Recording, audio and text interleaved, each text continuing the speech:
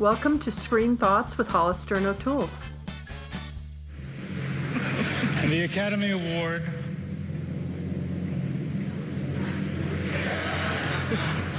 for Best Picture. You're impossible. Come on. La La Land.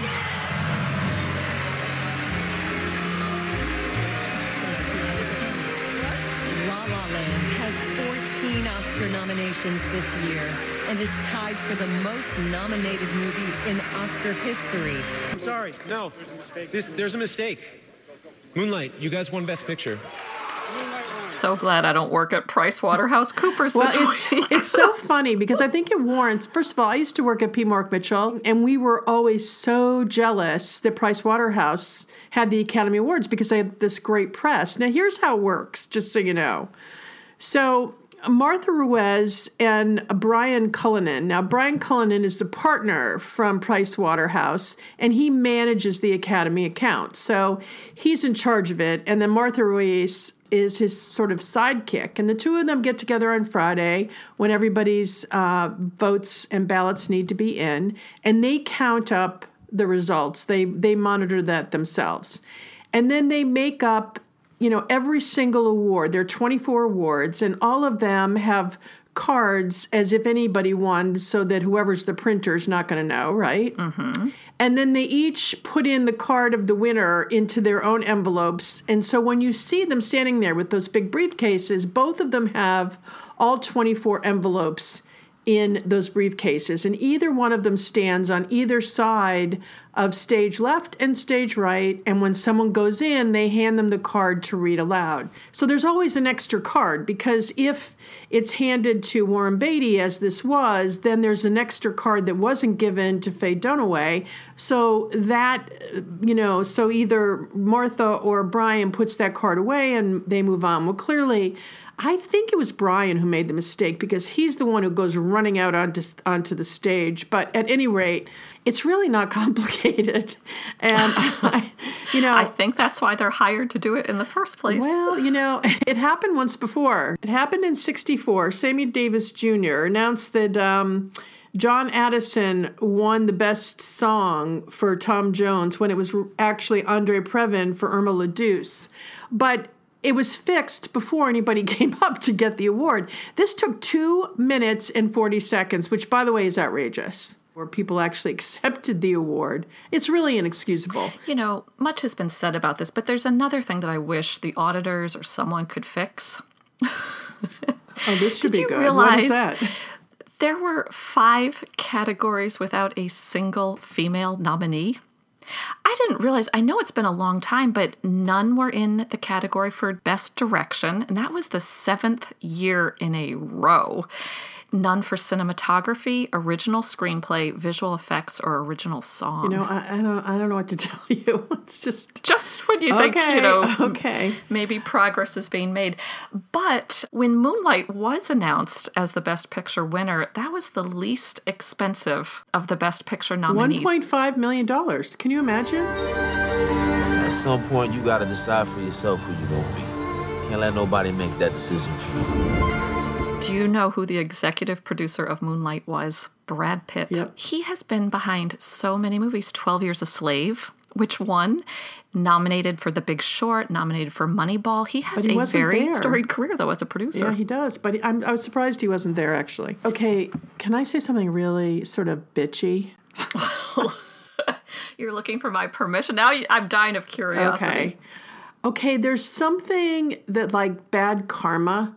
Because as you know, not that I hated La La Land and walked out in the middle, which of course is exactly what happened, but there's something around the karma that Warren Beatty's wife, who should have been up for her work in 20th Century Woman. I mean, she should have won an Oscar by now. Let's face it. Come on. Mm-hmm. Okay, Warren Beatty tried to fix it. Now, what's interesting is apparently afterward, right after it happened, Warren Beatty refused to give up the envelopes. He wanted to show the producer and directors of Moonlight what had happened, that it wasn't him, making this terrible mistake. And meanwhile, Faye Dunaway is just sitting there, apparently eating cashews, going, "Oh, what's the big deal?" A Bonnie and Clyde moment. Exactly. And I couldn't help but laugh. But it was a big deal, and it is a big deal. And I thought that both Moonlight and La La Land's people handled it beautifully and with great dignity, really, but really was wonderful. Well, given how you weren't gaga over Lala, I thought maybe there at the last moment, it's like the opposite of a governor's pardon. I thought maybe you called somebody at PwC. Okay, I do want to say that I'm really glad Lonergan won. He should have won for Best Director for Manchester by the Sea, but he won for Best Screenplay, and I'm glad to see that he won. I thought it was well-deserved. Playwrights generally do well at the Oscars. Moonlight, of course, adapted from a play, and Kenny Lonergan, a Pulitzer Prize-nominated playwright. Yep.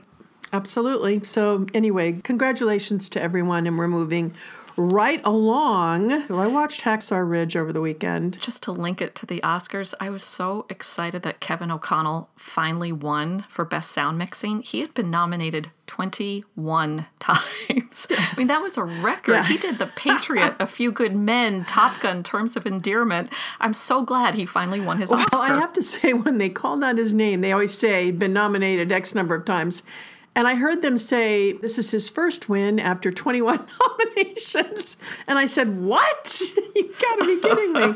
Anyway, so yes, I'm glad he won too. I hope he's invested in a tux at this point. Okay, but this is such an interesting story because, again, we had a year filled with amazing stories, real stories come back to life on the screen.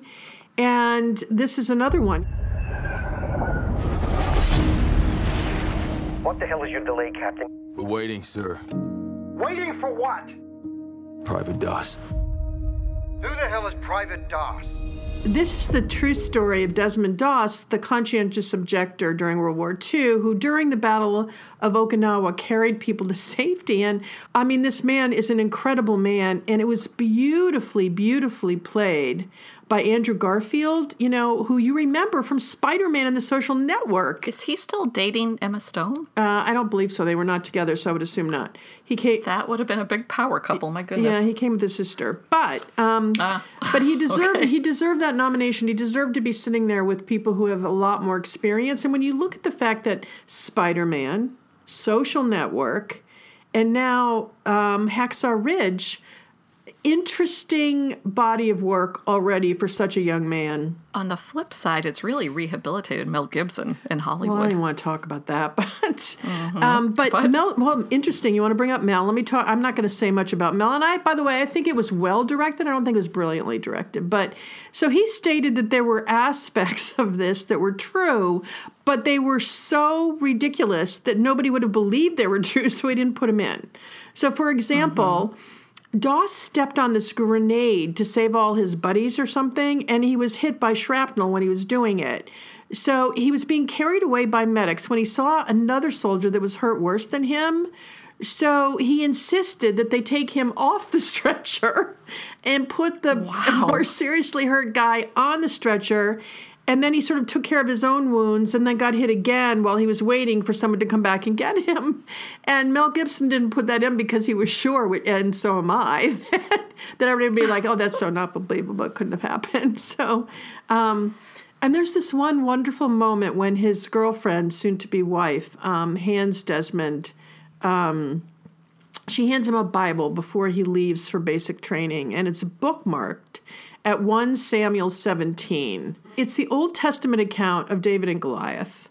And I thought that was so cool. And I don't know if that was real or played or whatever, but I love the idea because he, in essence, was a David and Goliath. They court-martialed him. They wanted him out. He was the first conscientious objector allowed to go to war without carrying a gun. And he saved more people than people carrying guns. Wow. And if you think about it, there is a David and Goliath aspect to that I thought was really, really wonderful. And then, interesting, Hal Wallace, who you may have remembered from the 50s, who was a big producer in the 50s. Do you know him? It's flattering that you think I would remember someone from the 50s. Well, you know all those names that from was back. Before my time. Yeah, well, I know that, but you seem to like all those movies. I do not. So, at any rate, he was this big producer in the 50s, and he tried to buy the story from Desmond Doss, but Doss had no interest in motion pictures and didn't want his story turned into a typical Hollywood movie, which, of course, then he dies. And, of course, that's exactly what they do with his story, which is so typical of God Bless America. So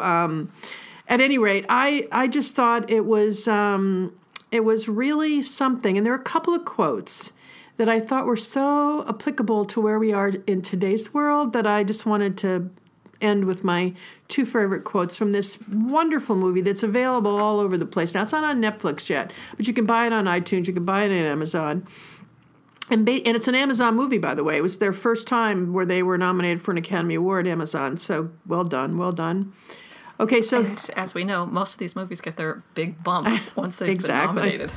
With the world so set on tearing itself apart, doesn't seem like such a bad thing to me to want to put a little bit of it back together. Private Doss, you are free to run into the hellfire of battle without a single weapon to protect yourself.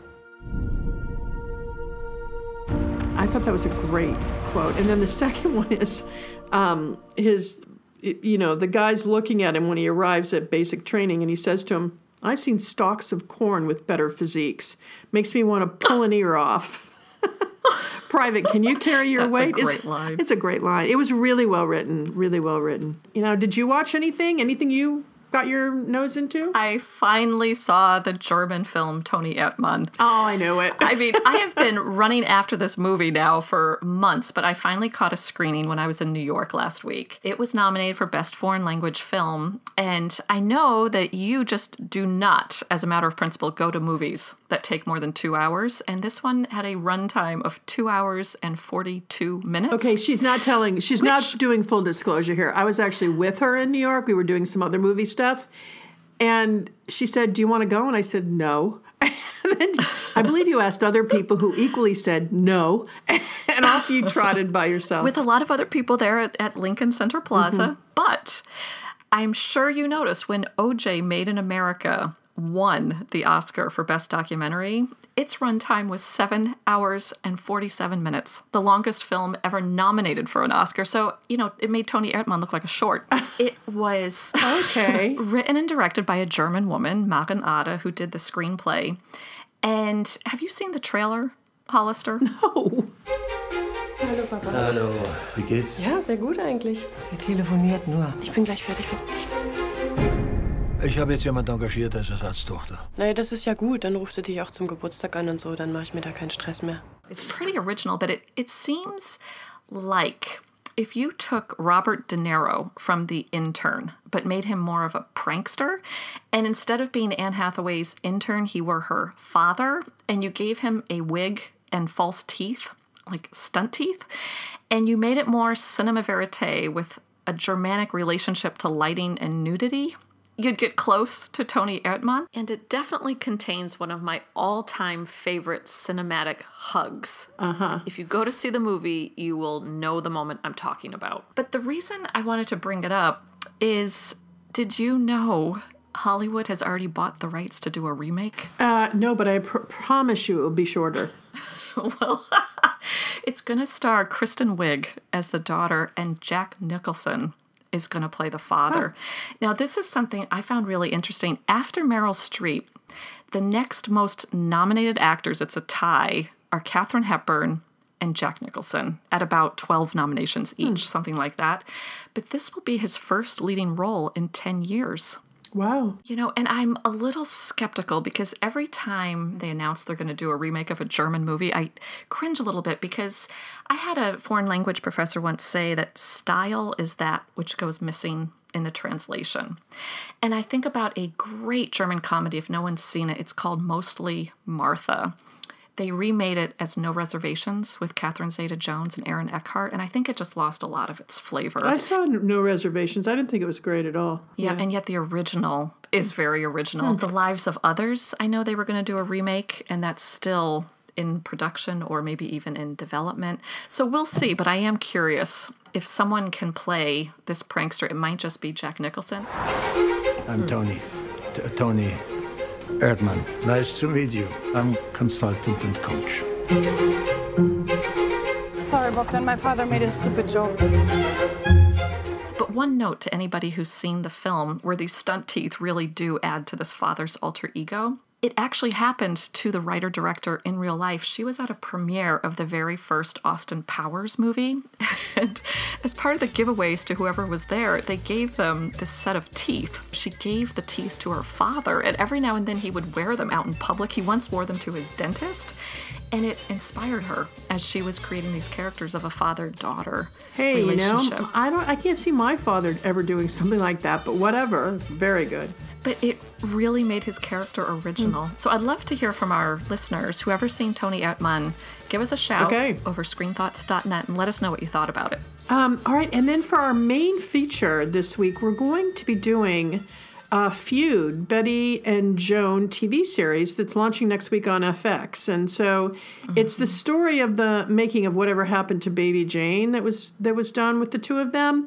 But so we thought that our list of 6 this week would be fun to do 3 movies. Each of us are going to pick 3 movies done by either Susan Sarandon or Jessica Lange, who are playing Bette and Joan, and pick our favorite of those 2 actors. So you started off. Who you got?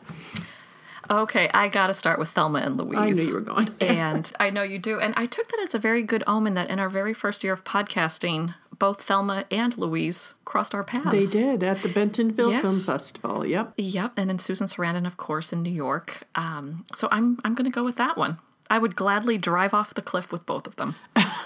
And I did not like that movie. That's so funny. I really didn't like that movie. Well, we've had this conversation actually on our podcast before. I found them characters that insulted my feminist nature.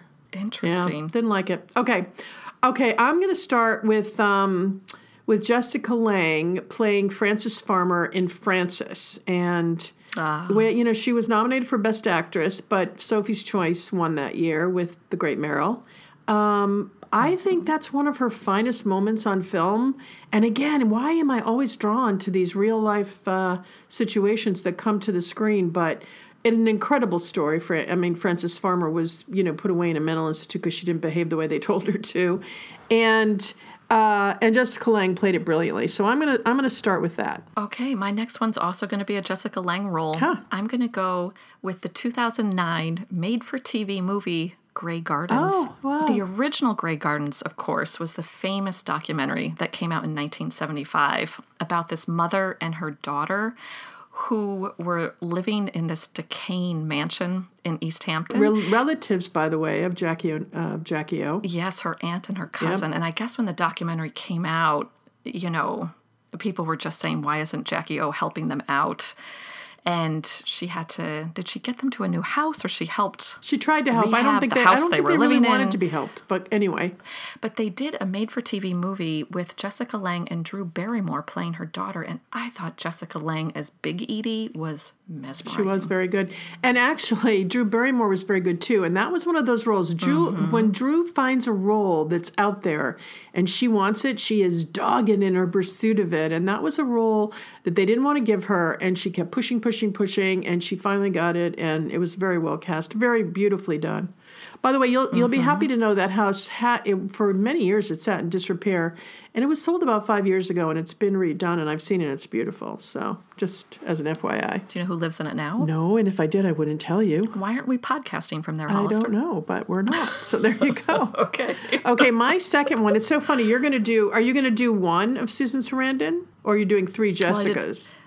I did Thelma and Louise. Oh, right, of course. So it's so funny because I'm doing 2 Susan Sarandons and 1 Jessica. So they each got equal billing. Isn't that nice? I just want to say. Well, see, I haven't done my third one yet. Oh. But you're absolutely correct. I'm doing exactly. 2 Jessicas and 1 Susan. Okay, I'm going to go lightweight here. Don't judge me. No judgment. # no judgment Hollister. Okay, I'm going to Stepmom, where Susan Sarandon plays Jackie Harrison, who is the woman who's been left for the younger woman, Julia Roberts, who is much more fun to have as stepmom.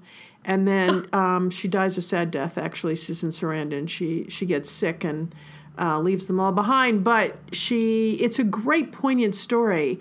And she had to hold back. I mean, Julia Roberts has the stronger, more vibrant role. And I loved the way Susan took the back seat, and her timing was slower, and she sat back more than you usually see her in her roles. And I thought she just played it brilliantly. So I'm going to give her that one. Every time I walk through Central Park where they filmed that one scene, I still think about Stepmom. I know, right? But I'm sure you've heard this, but I thought this was really interesting the way Susan Sarandon got into acting. She was married very young to Chris Sarandon, and he went to audition in a movie about the 1968 Democratic Convention. He didn't get the part, but the director saw her in the waiting room and just said, "Hey, you," and cast her in the movie, which I'm thinking maybe might not have been the best thing for their relationship. Well, they broke up soon after, just so you know. There you go. Okay, so what's your third one? My last one, I'm going to go with another Jessica Lange, her Oscar-winning role in Tootsie. Yeah, okay. By the way, I thought she should, when she won that, I just didn't think it was a stretch. I didn't think it was a hard role to play. And, I just didn't get it. I mean, I thought he should win, but, I thought he played it. But see, it just like... It was a supporting Oscar, but I think sometimes roles in comedies are just overlooked by the Academy. Yeah. So wait, I think they put their thumb on the scale of drama. There's a reason, perhaps, that, I go with degree of difficulty. Again, I'm pretending I'm at the Olympics, and the degree of difficulty of her role in Tootsie just did not seem to be at that level to me. And yet, I think when you're doing comedy, you have to make it look easy. I just didn't think it was a challenging role. But, okay, my last one is Susan Sarandon in Dead Men Walking, where she plays, again, another real-life story, where she plays Sister Helen Prejean. Do you remember that? I do. Susan Sarandon won the Oscar for that role, and Sean Penn was nominated. Yeah. I thought she was very, very good in that, too. And if we look at her body of work, by the way, it's really quite vast. I mean, she's done a lot of different roles. There was much to choose from when we were putting our list of 6 together. And she's done about 3 times as many roles as Jessica Lange. I know, right? Unbelievable, yeah. So this moves us into this amazing story that it's not, you can't see it yet, but when's it launching? When's it going on to FX? Is it March 5th at 10 p.m. Eastern Standard Time? I was blown away by this first episode. There was never a rivalry like theirs. For over half a century, they hated each other, and we loved them for it. When I heard Ryan Murphy was behind it, who has brought us Glee and American Horror Story and Nip Tuck and Hollister, guess who is the executive producer of Feud? Oh, I guess you're going to say Brad Pitt. Yes, I am, from Thelma and Louise. Brad. Well, now, I've always believed if done properly, armed robbery doesn't have to be a totally unpleasant experience. You see, that they're Brad all is everywhere. To each other. Exactly. Well, and he, Feud, that's his middle name right now. So I'm just saying. Okay, now what was the last film we reviewed? Woody Allen's last film. Well, not made for TV. It would be Cafe Society. Right. Okay. Do you remember how I was I just didn't feel like he portrayed the time well, the time in history in which it was set. I just felt like he just didn't. Oh, well, you're in that time frame of late 50s, early 61, 62. It's just beautifully laid out, but you don't notice that you've been taken back in time. You just feel like you're there, which was exactly what was wrong with Woody Allen. It was like, okay, here's a set, and the set is set for the 50s, and you sort of knew you were on a set. This way, you really do feel like you were in a time machine taken back. And I think the portrayal that they did of the two actors is just spot on. Just spot on. Sarandon and Lange are perfect in those roles. Perfect. Betty, I promise you this is going to be the greatest horror movie ever made. Why this picture? We feel like Crawford and Davis may be a little long in the tooth. Why don't we go just a little bit younger? You want me to work with her again? Are you crazy? Never! Never again! Susan Sarandon with those Bette Davis eyes, when she puts on that white makeup, I had to go back and look at a poster of whatever happened to Baby Jane. I thought she really was the spitting image of Bette Davis. But this is something I mentioned in our podcast about Mad Men. Going back to that era, I find it a little depressing because you realized what they were battling then are themes of today, where you hear these two great Hollywood legends complain about they just can't find any good parts for women, especially women of their age. And that aspect of it I do find well, depressing. but they also had a lot more power in some ways back then than the actors do now because there were fewer of them. Well, it seems like they had a lot of power up until the 30s, and then it was on, the wane. Here's what Susan Sarandon herself had to say about that. Every actress basically at this point says that the roles are hard to find now. When a lot of this takes place, she was about 10 years younger than I am. But so has anything changed, would you say, Susan? When you have a 60-year-old, 65-year-old male actor and he has a wife, she's usually 35. So there aren't too many. Yeah. That hasn't changed. And I think there's a lack of imagination in terms of telling stories about older people. But there's definitely more actresses that have production companies. And that has changed. Yeah. Well, maybe this incredible project will create some more opportunities. It is. Exactly. But what's also interesting about this is, so Jessica Lange and Susan Sarandon play Betty and Joan Crawford, right? Bette Davis and Joan Crawford. And Catherine Zeta-Jones is portraying Olivia de Havilland. And what's really fun about this is all three of them are playing 3 Oscar winners, and they've all won Oscars as well. Yeah. That's right. And Catherine Zeta-Jones, they gave her a great line when she said, feuds are never about hate. Feuds are about pain. That just stopped me in my tracks. I had to think about it. Well, I often tell people who get very angry, I say, anger and hurt is the same emotion. And sometimes, but hurt's harder to handle. You hurt my feelings is much harder than how could you have done that, you totally creep, And it's the same thing, hurt around a feud versus anger around you did me wrong. There's big difference around it. But the fact that these two women who were arch enemies came together because both of them needed the other to be able to do this amazing role, which, by the way, was up for 6 or 7 Academy Awards when it finally came to the screen. And it's really creepy. I went back and watched it. Did you? I tried to, but it wasn't on Netflix. But as I was searching for it, I thought a lot about what we said in last week's podcast, really what you said about Reese Witherspoon being a rainmaker in Hollywood, where she's grabbing up the good literary properties and turning them into movies. Because watching the pilot, when they have Joan Crawford go out to find something that was worthy of her, and her Mamacita. They didn't have her do that. She decided to do that because she couldn't get a role. I mean, when Ryan Murphy portrays Joan Crawford, going out and finding the book, and she sends out her assistant Mamacita, played by Jackie Hoffman, who was in the Gilmore Girls revival. Right. I think she's great.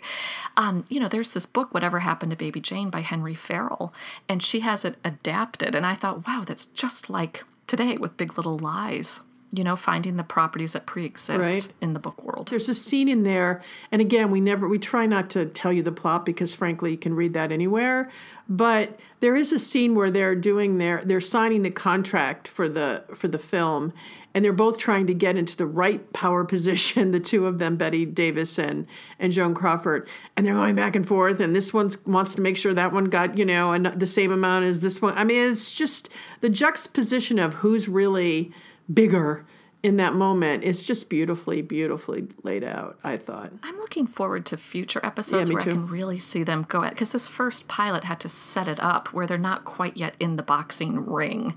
But boy, is it packed with just A-list actors. The great Judy Davis plays the gossip columnist who we last saw in The Dressmaker. Yeah, Hedda Hopper, yeah. Alfred Molina as the director, Stanley Tucci who's as wonderful, Jack Warner. And I didn't even recognize him for the first minute he's on the screen. Oh, really? The Oscar-winning Kathy Bates, Mark Valley from Boston Legal, and Sarah Paulson will be in future episodes. Care to comment on the fact that Miss Crawford says you look old enough to be her mother? You gotta keep them at each other's throats. You have to. Lose the shoulder pads. I beg your pardon. And cut back on the lipstick. You're playing a recluse who hasn't seen the sun for 20 years, for Christ's sake. I might have something, but you didn't hear it from me. Blind item, my specialty. This is something that I found so hopeful. Sarah Paulson, of course, has worked with Ryan Murphy on American Horror Story. And they were at an event together talking about the show, and Sarah Paulson mentioned that she had never worked with a female director on the set of American Horror Story. And Ryan Murphy just stopped and he's like, what? And she goes, yeah. And this is television where you have a different director every episode. He was horrified, so he went out and started a foundation called HALF. He committed to it that at least half of all his episodes be directed by women, people of color, someone from the LGBT community. And when you go to IMDb and look at the episodes of American Horror Story, Angela Bassett has recently directed an episode he's really committed to. I would say there's more female directors of late than male directors. Yeah. And, and again, that's that sort of lean in, leg up. And I'm somebody who wishes that you just didn't think at all about gender or race. You just hired the best person for the job, But it would be nice. I know. Ryan You're Murphy right. You're right. I personally can do better. Exactly. So, but here's what's also fun is Kathy Bates. She was in Misery, and I loved seeing her on the screen around this because if you think about what happens in Whatever Happened to Baby Jane, it's very Misery-like. Do you know what I mean? I thought, ooh, she belongs here. Another movie based on a book. I know. Yay. Anyway, everybody needs to start watching this, especially if you love film and if you love the history of film and you love where film's going and where it's been and where it came from. You cannot miss the series. It just can't happen. FX has already committed to a season 2 of Feud. And guess what the focus is going to be in season 2? What? The feud between Prince Charles and Lady Di. There you go. That may look ridiculous. Of course not. Pure, naked rancor. I love it. I want more. Hollister, when I was thinking about the plot behind Whatever Happened to Baby Jane, the book and then the movie and now Ryan Murphy's TV take on the making of, this is one of the little summaries. 2 sisters live in a decaying mansion, isolated from the outside world. One is helpless, the other's abusive, and they are both slowly descending into madness. Doesn't that kind of sound like Grey Gardens? I thought you were going to say, doesn't that sound like us? Oh my God. I'm like, thank God. I'm like, oh my God. Who is she? Oh, where is she going with this? Okay, yes. It does sound like Grey Gardens. Thank God you're not talking about us. And action. I barely touched her. Hey, Hollister, I wanted to end with a few more statistics. Okay. Okay, Meryl Streep made headlines last year when she was out promoting Suffragette, and she decried a lack of female critics in the industry. And do you remember she was talking about her informal survey where there was something like 7 times more male reviewers than female reviewers? Yes, and don't you remember you and I lamented that we're female reviewers and we're not getting our due? Yes, I remember. Okay, and then there's also something that some have dubbed the 7-15 rule of podcasting. And they said most podcasts die in that realm, somewhere between the 7th and the 15th episode, where iTunes is a veritable graveyard of dead podcasts. Okay, how many have we done? This will be our 132nd episode. We are no longer a graveyard. We've moved into the next dimension. I'm going to say, we might be outliers. And I just want to say to our listeners out there, if you have a moment for your outliers, please rate us on iTunes, share us with a friend, but most importantly, send us your screen thoughts via our website, screenthoughts.net, and we just appreciate each and every listen. We do. We really do. But also on SoundCloud, too. We're on SoundCloud. We have a lot of listeners on SoundCloud. And if you can go there and like the page, too, that will help as well. So thank you for supporting us. Thank you. And Hollister, you know what? What? I think we have no feud. We're no Bette. We're no Joan. We can feud. I like feuding with you. You're always so respectful in your feud. I have to be better than normal because I'm not usually as nice as you are when I'm feuding. Which one of us gets the Bette Davis eyes? You can have the Bette Davis eyes. Can I do it to the beat of Madonna's song? Yeah, because I don't like her eyes. I think they're quite creepy.